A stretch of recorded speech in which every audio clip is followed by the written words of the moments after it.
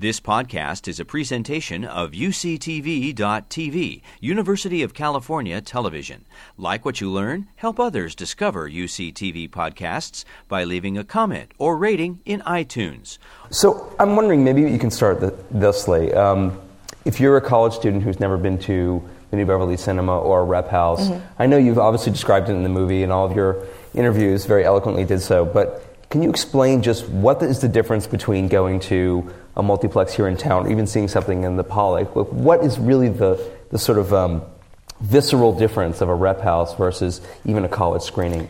I think it's because it's the intention of the audience, really. It's like the audience wants to be there.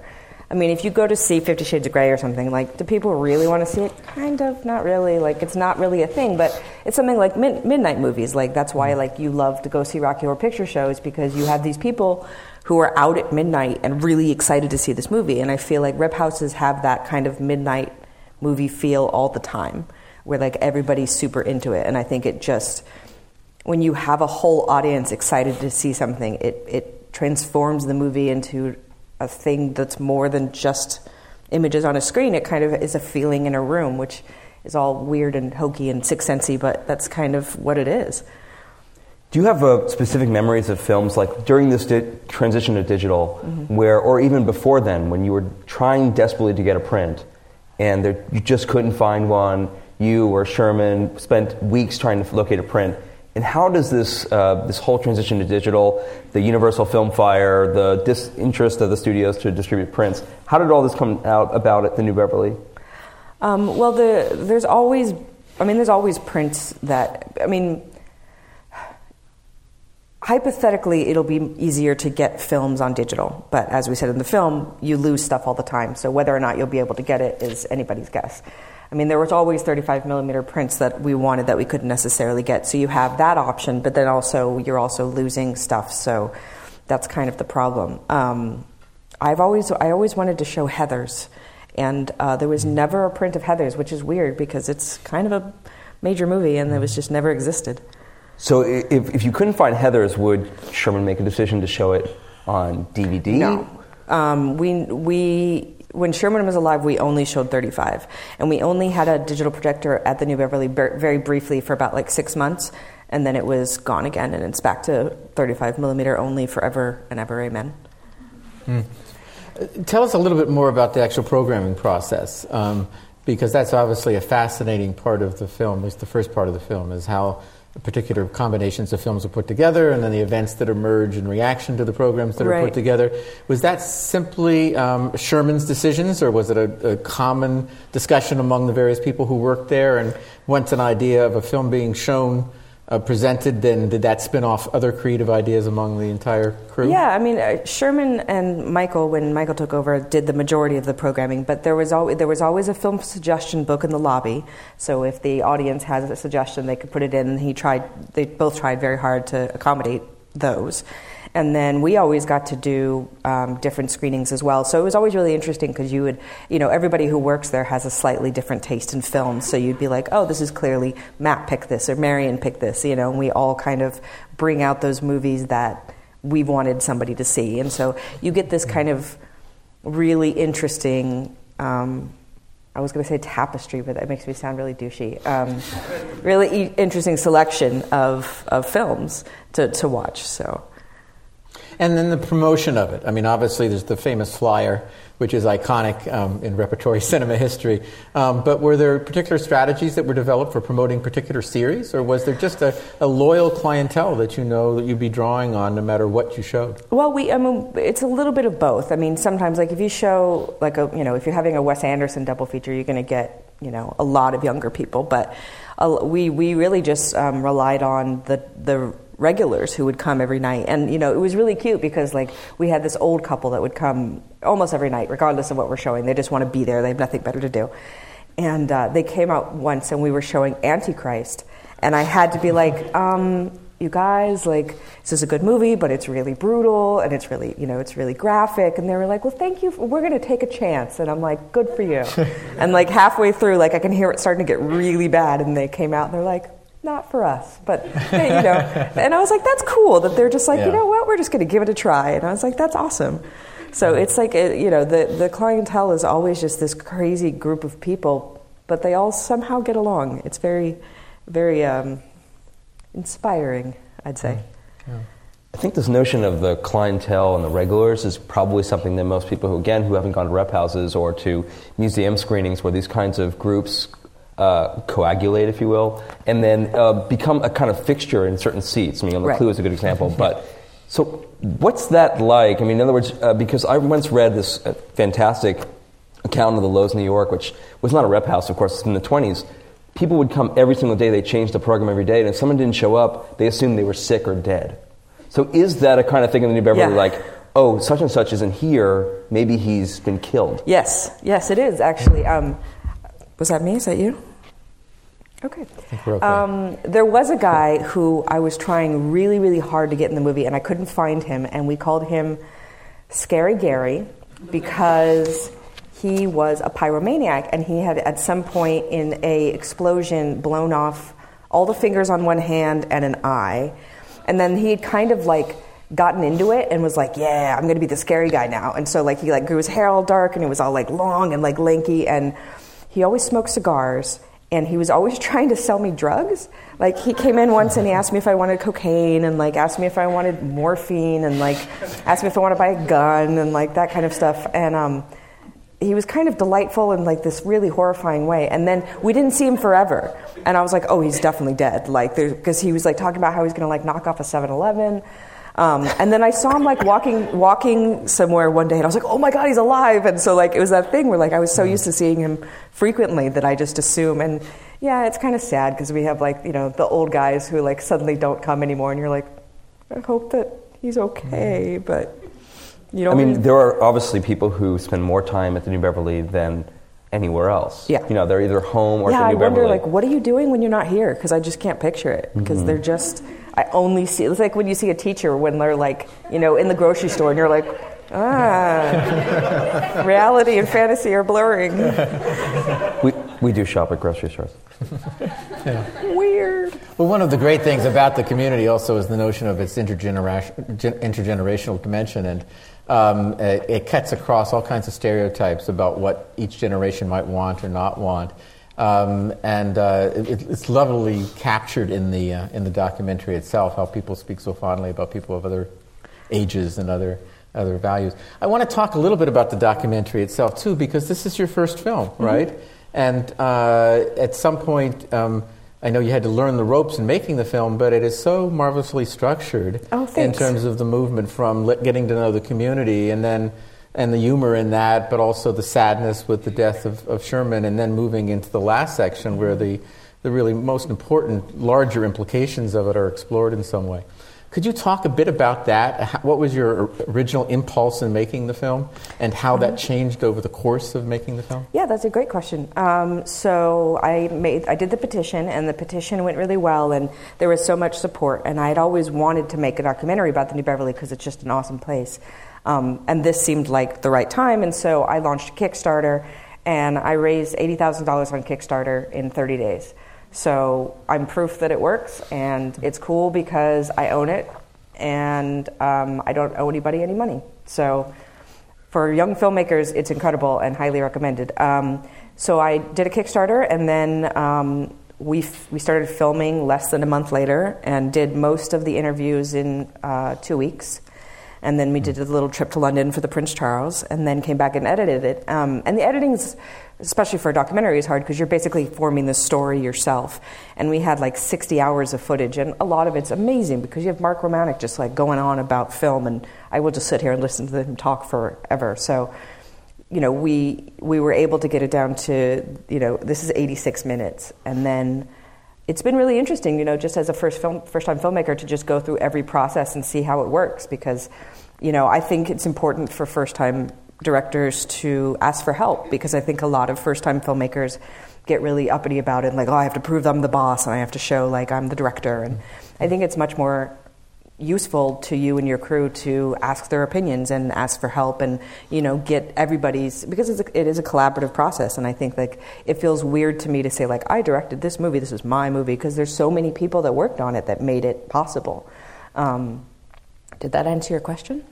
Yeah, no, it does. And did it end up being different than what you imagined it would be at the beginning?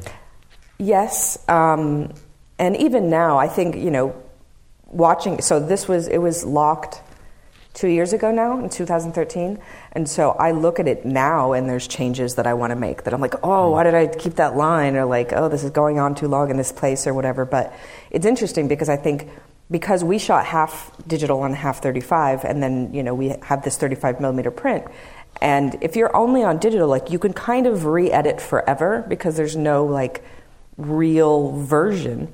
But I have a 35 millimeter print that I'm locked into now. So, like, this is the movie. I can't make any changes. And so it's interesting that you have this kind of, like, finality of it with the print. But, I'm so incredibly grateful that I have a print. I'm just still kind of shell-shocked that happened. I think maybe I'll ask one more question before we turn it over to questions. The curator, who I forget, at the Prince Charles, mentioned this idea of the romance of film, about 35 millimeter. What's your sense of things now? What's the future of film? What's the future of the New Beverly in these kind of rep houses? Well, you want my romantic answer, or do you want my logical answer? I want your logical answer. Okay, my logical answer, I don't know. I mean, I can hope for the best, but, if the future generations aren't interested in watching movies on a big screen, then that kills it, and it's already kind of dying as it is. And I think that's why I felt so pressed to make this movie now, because I feel like it's kind of the last gasp, and if we can still save it, but if this generation gives up on it, then it's gone, And like every time I hear about a theater closing, like I personally am like, oh, like I failed, like I didn't save it, and I feel like it's such an important thing. But, my romantic answer is that there'll always be people to save it, hopefully, fingers crossed, because I don't want to live in a world that doesn't have revival cinema. It's depressing.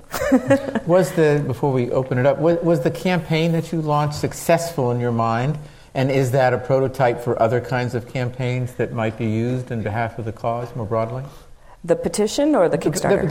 The petition. I was thinking the petition, yeah. Yeah, when I started it, I knew, I was like, oh, well, this isn't really going to make a difference. Like, what kind of difference can it make? Because I'm just one person, and but getting 10,000 signatures and getting it picked up by all this press and getting people talking about something's really important. And I think I'm proud that I did that, and I'm proud that I have a film about a subject that I'm really passionate about. And whether, I don't know, whether or not it's a good movie, I don't know. I think it's okay. For a first film, it's pretty okay. So I'm just hoping that, my goal with the film is people to see it and say, I want to watch things on 35, and I want to go to these places that are, these really cool places that are dying, and support them. Okay. All right, what questions you guys got? So the Kodak emblem is on the film. Yes. And I'd like to know more about how you got the stock, okay, and what it was like to deal with that now that the tombstone is being erected over that sort of thing. Okay, well, that's a great question, and I will tell you that it was a complete delight and a surprise. And when I started out to make the film, I'd never even really considered filming on 35 because I just didn't think it was an option. And then I emailed Panavision and I told them about the film I was making, and they were super generous, and they gave me a gigantic camera package, and Kodak just gave me boxes of film. And because the movie fights so hard for it, they were really excited about it. And so then I've been working with the moving image archivists that work out of the New York Public Library, and they know the people at Deluxe and Photochem who made me this 35 millimeter print, and they gave me a stupid discount. Like, it was amazing. And so I'm just excited to be an example that it's still possible. Like, I just did this and I have a print and it's there, so don't think that it's not possible. And if it's something that you feel strongly about, then ask. The worst they can say is no, but they might say yes, and if you're lucky you can get a 35 millimeter print, which is pretty bitchin' in my opinion. Is there main distributor you go to find the 35 millimeter prints, or do you just look around, or how do you usually collect those? Like the New Beverly, how do they book them? You just book them through the actual studios, and that's why it's such a problem, is because if the studios want to withhold the prints, they can, because they're theirs. Private collecting is technically illegal, because those are movies that are owned by studios. But sometimes they end up being the only place that you can go to find a print, because sometimes if the studios have destroyed it or lost it or there was a fire or whatever, then like there's, these people have these prints. And I think the studios are just being, I guess it's not surprising that they're very money focused. That, for me, like digital, at some point digital will look like 35. It'll get there, but it's just not there now. So I wonder, why go ahead and do this when you're actually backtracking to a less beautiful format? I think that's really weird. So recently, I think 2 weeks ago, there were 2 or 3 major motion picture studios who signed an agreement with Kodak saying that they would continue to archive their their movies on film, which was kind of groundbreaking in like keeping film alive. I was wondering if you guys had any like direct role in that kind of motion in that contract or anything like that. I mean, I personally don't. My mom likes to think that I do, but I don't. But Quentin did, and he was one of the people to stand up and say it. And I think that it's so cool that he's able to use his celebrity for good cause and to stand up for a really important thing and to save a theater that's going to die and to be saying like 35 millimeters is important and to really stand up. And I think that's really cool that he did that, along with P.T. Anderson and Chris Nolan and all those guys who, it's awesome because they're awesome. But no, I had nothing to do with that. I wish I did. Thanks a lot for your film. A lot of us in film studies are concerned with the issues of preservation and archiving, but you made it really fun and quirky and engaging and idiosyncratic in a way that I don't know how to do, so I appreciate that. Thanks. My question is, if you were on death row and you had to program your last film festival, which films as a director and as a film geek would you absolutely need to have in there? Nice. That's what I'm talking about. I want exciting questions. Thank you. Well, my favorite movie of all time is The Breakfast Club. And that's because it proves that all you need is a great director and great writing and great actors to make a great film. So I would definitely show that. I love Baz Luhrmann, so I'd do some Moulin Rouge. You said a film festival, so I'm just going to keep going. Probably Harold and Maude, Masculine, Feminine, Holy Mountain, The Apple, Xanadu, Rocky Horror Picture Show. My tastes kind of go all over the map. But that's a good question. Now I'd say like The Breakfast Club would probably be the last one, and then they'd lead me off to... So I have never been to New Beverly, but I want to go after I say this. And I feel like it's like a neighborhood cinema, like only to the community. And I'm interested in if you ever like promoted the cinema or the movies that you show to like not only to the local, or you want to just keep it local? No, there's a website and everything, but it's mainly, I don't know, people come from all over the world, I guess. I've had friends who've come to visit and wanted to come. It's like me wanting to go to the Prince Charles. Once you start looking deeper into this revival cinema world, you just get kind of sucked in. You're like, oh, there's this one in Belgium that's amazing, and there's this one in New Zealand, and they're all over the place. And so I think, I would like to do a vacation where you just kind of do revival cinema. And there's a great website that I got a lot of information from called Cinema Treasures that has all of the theaters listed. Also, for you film students, all of that, so the little let's all go to the lobby things, those are called snipes. And I got all of those from Internet Archive. Write this down. Mm-hmm. Internet Archive, which is an amazing website, which is all public domain. All of these clips in here from Plan 9 from Outer Space and Freaks and Night of the Living Dead and everything, those are all public domain. So you can use them to your advantage. So check those out. They're really cool. Can you run nitrate at the New Beverly? No. Nitrate's run only, I believe, in Los Angeles at the Bridges Theater at UCLA. I don't think the Academy does it anymore, and Bridges barely ever does it. So it's pretty much, if you ever see a Nitrate show, and I assume you're asking because you have, it's something that you have to see. It actually transcends even this conversation when you see Nitrate. The kind of luminescence is just unbelievable. Could you tell a difference watching this, that this was 35? Yes? Good. Okay. Would I be correct in my assumption that your demographic at the New Beverly, your audience, sort of embraces the concept of green scratches through the prints and maybe slightly off changeovers? And I'm thinking of I have a teenage daughter who probably has never seen a 35 millimeter print, and I don't know that the generation that's growing up is groomed for or accustomed to sort of those flaws inherent in those old prints. Well, for me personally, I feel like, especially because there's a Grindhouse night that they do twice monthly at the New Beverly, and for me, if you're going to watch Texas Chainsaw Massacre, you should watch it on a print that's really scratched and messed up, because that makes it even worse. The thing that's so scary about Texas Chainsaw Massacre is that it looks bad and it sounds bad and it's it looks real. And I think in certain movies like that kind of helps, everything's kind of messed up.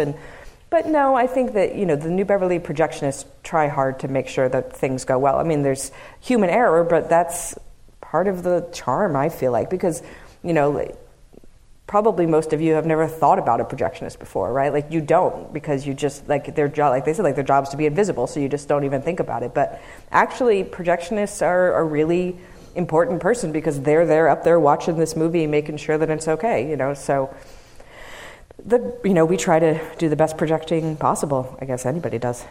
But I kind of like the mistakes, honestly. So do you still work at the Beverly, or has Tarantino completely taken over, or what's the deal? I was fired from the New Beverly.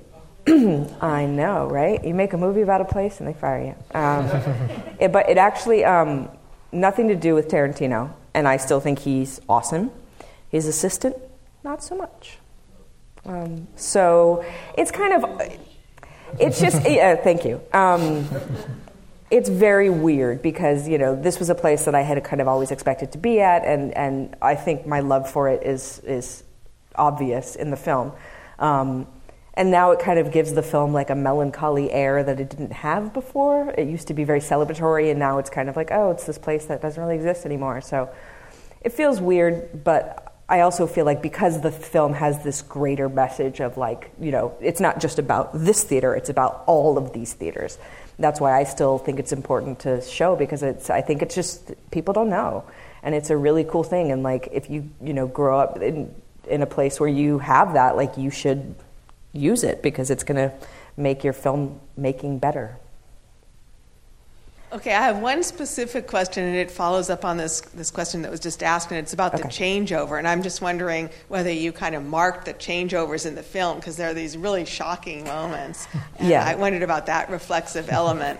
Okay, well, I'll just start with that specific question. So our changeovers, it's complicated, but because we went from a digital to a 35 millimeter print, the changeovers aren't, because usually they're done in when you're switching to a new shot, so they're less jarring. But because of how ours was made, our cue marks are just kind of in the middle of sentences. The projectionists all hate it, and I'm sorry for that. But yeah, it's kind of a pain. But 35 millimeter print, yeah. But I loved it. I thought since this film is about 35 millimeter film and all its proclivities and its scratches, to show the changeovers and have them not. Oh, see, I totally did it on purpose. I thought you were doing. Yeah, I really thought you were doing that on purpose. But I had another question, which is, I thought the film was really great and complex because it was an autobiographical documentary and of a community, and then it was this history of a place in a city, going through the history of the Beverly when it was before it was the New Beverly, when it was a porn house, and then. There were so many other elements, the archival element that Chuck mentioned, and then there's this international or this global element. And so I was just thinking, what could be another film? And I was thinking, what about a repertory house in a neighborhood in Tokyo or something like that? And so my question for you is, what are the 3 or 4 more films that you were dying to make because of making this one and because of all the other angles that you couldn't pursue because it was so well focused and woven together? That's a great question. Well, we were talking about before, we had dinner before, and we were talking about, I think it would be cool to do something that's like a television show, basically, where like you go to different repertory houses, and each episode's about a different cinema. Mm-hmm. So it'd be like a mini, like out of print, but like this is this one in Tokyo, and this is this one in New York. So sounds great, right? Yeah. If I only had the money to make it. Yeah, I think it's a cool topic, and not really something that people are talking about yet, but they should be.